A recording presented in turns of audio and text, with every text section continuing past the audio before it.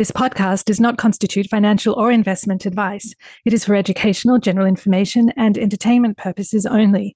Please consult with your own financial advisor before making any financial decisions.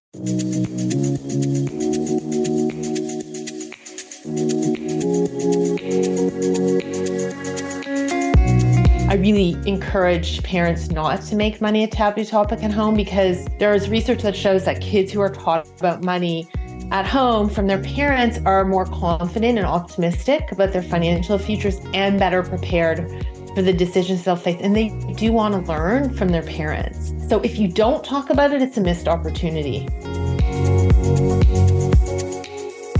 You're listening to Banking on Girls, the podcast that explores the importance of financial literacy for girls and young women. And I'm your host, Marina Batmiwala. Join me on this journey to uncover insights and inspiration.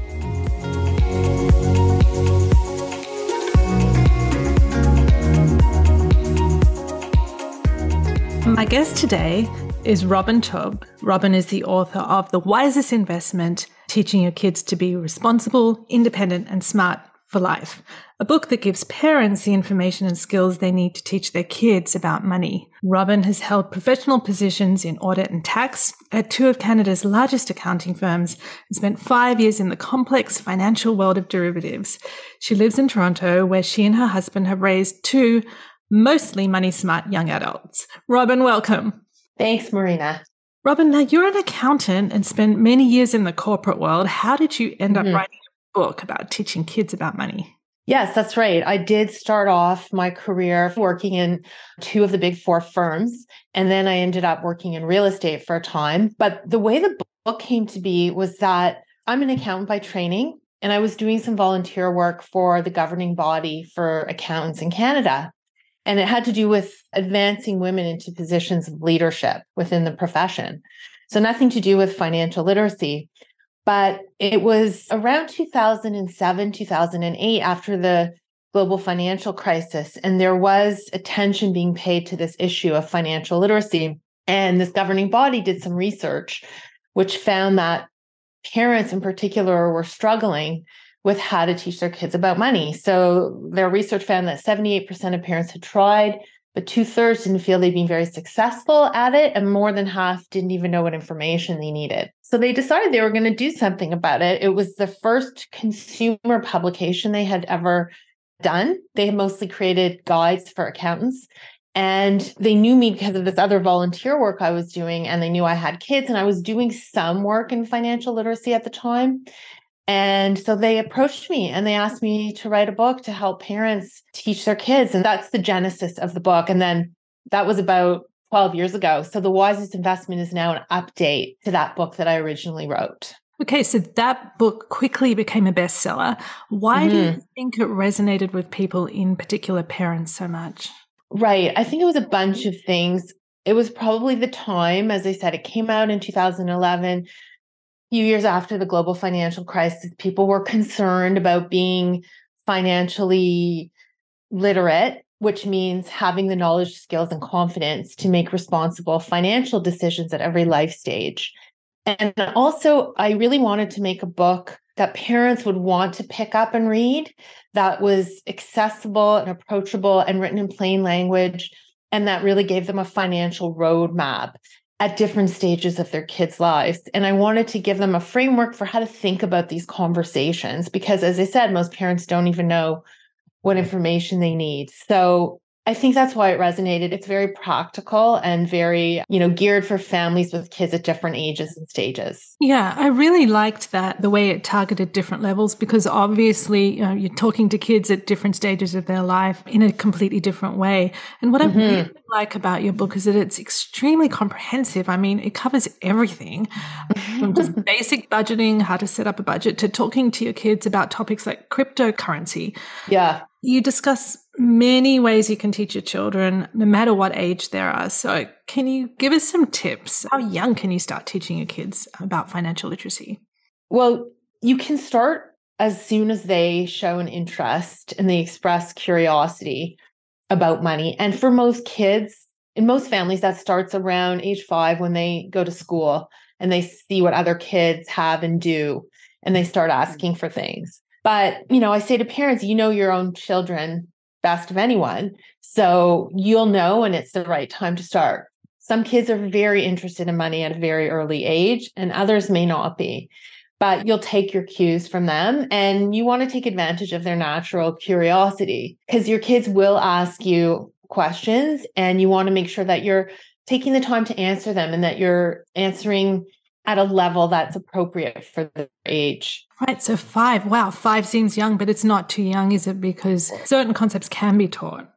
Well, yeah, the way I approached it, Marina, and you've read the book, so you've seen that there's a chapter for each of 4 different stages. So young kids, which covers like the 5 to 8, preteens, 9 to 12, teenagers, 13 to 17, and then emerging adults, 18 and over. And within each of those chapters, I talk about the 5 pillars of money: earn, save, spend, share, and invest. So even for 5-year-olds, even for the young age group, those 5 topics are still the way for parents to think about this and approach it. But the specific topics and examples are going to be different for a 5-year-old than they are going to be for an 18-year-old, obviously. So you can really start teaching even children as young as 5 or 6 about earning, because they do earn, in quotes, money from the tooth fairy or for holidays or gifts. They do get money in. And then the whole idea is to introduce them to the fact that then you have to make some choices, that you can save it or spend it or share it or invest it. So that's really the way I think about it, and the way I encourage parents to think about it, no matter how old your kids are. I was recently talking to a group of mothers and their daughters, high school age daughters. Mm-hmm.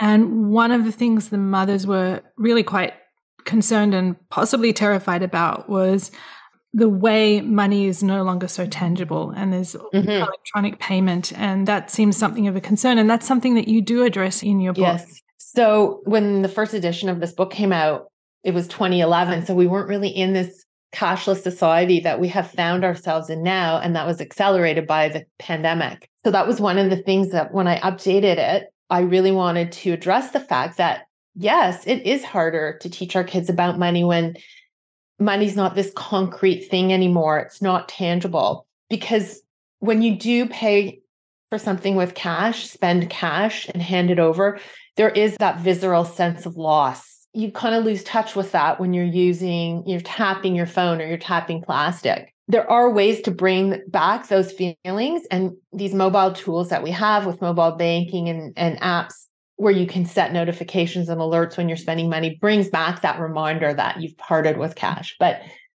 it is much easier to spend today than it was 10 or 15 years ago, because spending is frictionless. There's so many quick ways to do it. You don't feel it, and saving is still really hard to save. So yeah, I can see why parents are a little panicky or freaked out about, their kids entering a world where they're on social media, and even within these apps now, there's social commerce features, and you can just buy something like, while you're still in an app.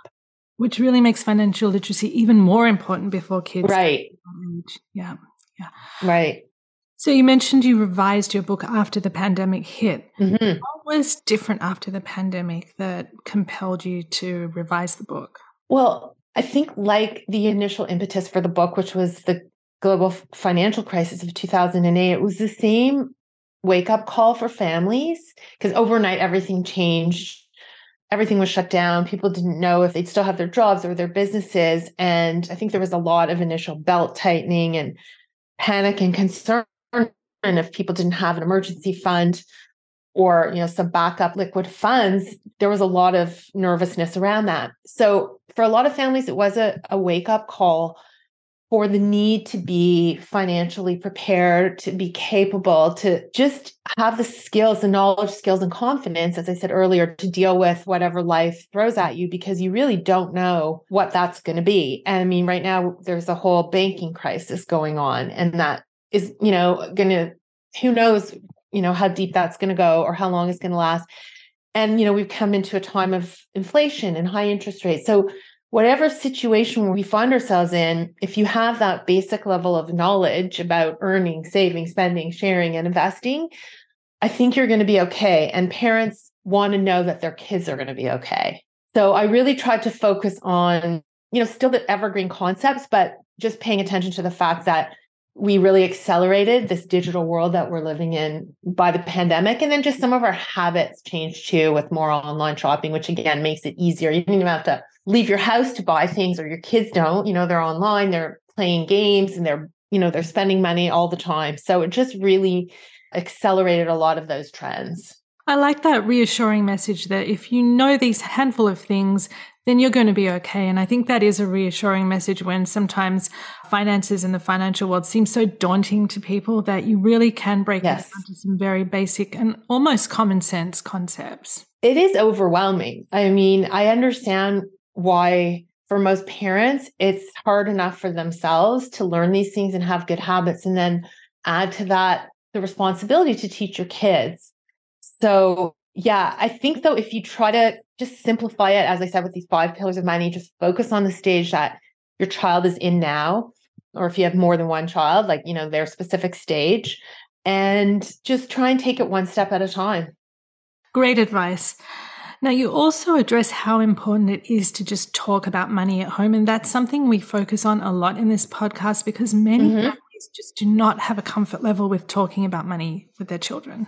Right. It is still a taboo topic. A lot of us have been socialized to think that it's tacky or uncouth to talk about money, to ask how much things cost, or to ask someone how much they make. Those things are private. And I think this younger generation is a lot more comfortable with sharing everything, including some of those confidential details. Within a family, I really encourage parents not to make money a taboo topic at home, because there is research that shows that kids who are taught about money at home from their parents are more confident and optimistic about their financial futures and better prepared for the decisions they'll face. And they do want to learn from their parents. So if you don't talk about it, it's a missed opportunity. Right. Now, you have had a career in accounting and finance. Did your parents influence you in any way? How was money dealt with in your home growing up?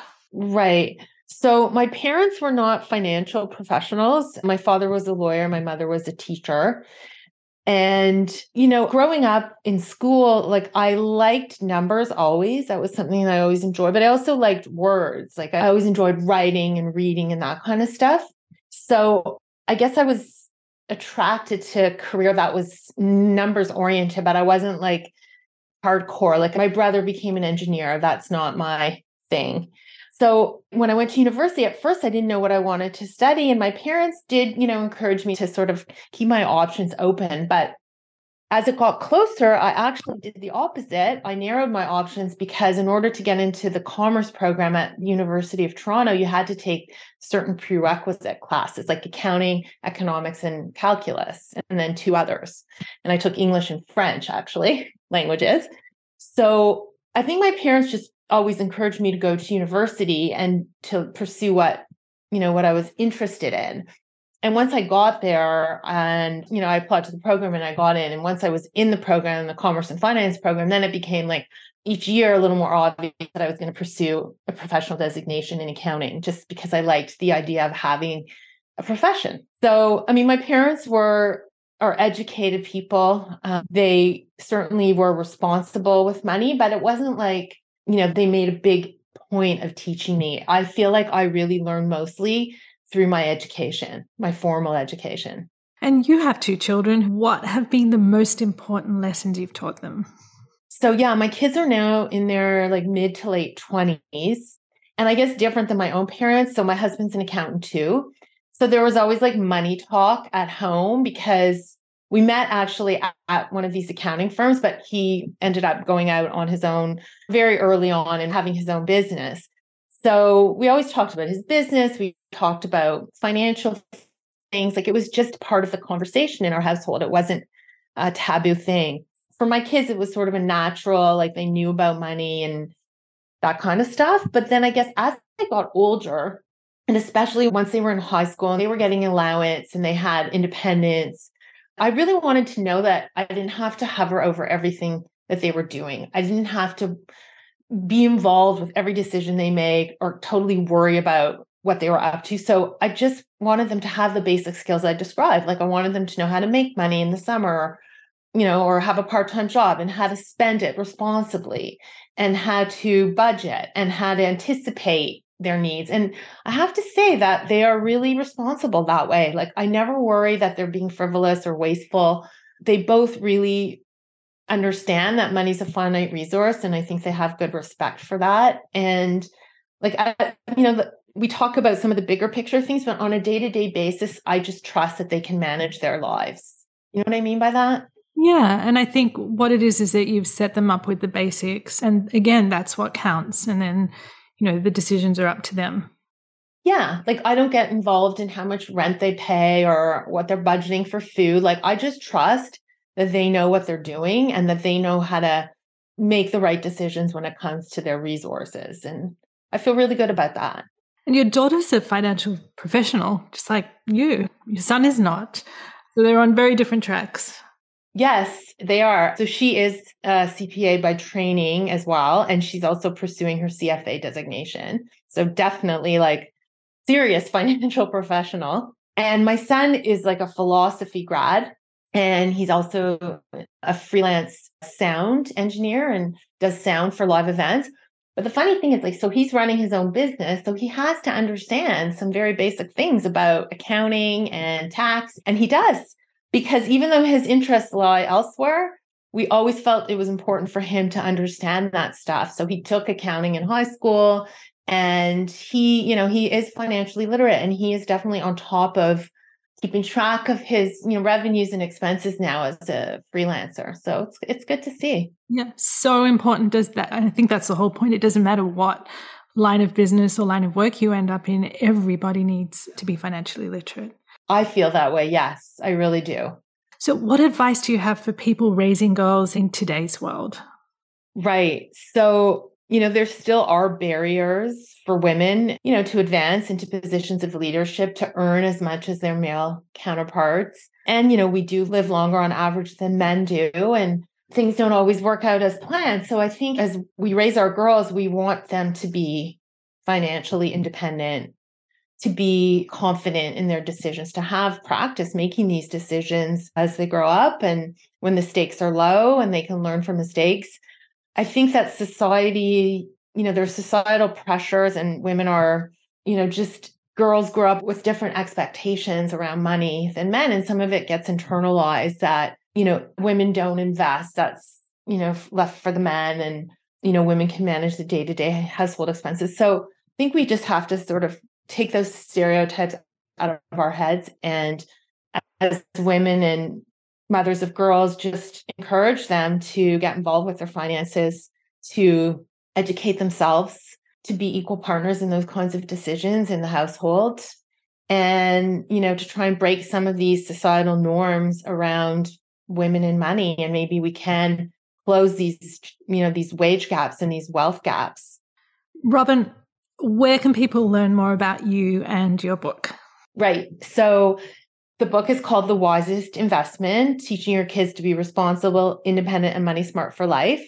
And you can go to the website for the book, which is thewisestinvestment.com, and there's links to buy it on Amazon. And then I also have a website that focuses more on my speaking engagements, and that's robintaub.com. So Robin with an I, Taub. And on each of those websites, I have some interesting self-assessment tools for parents.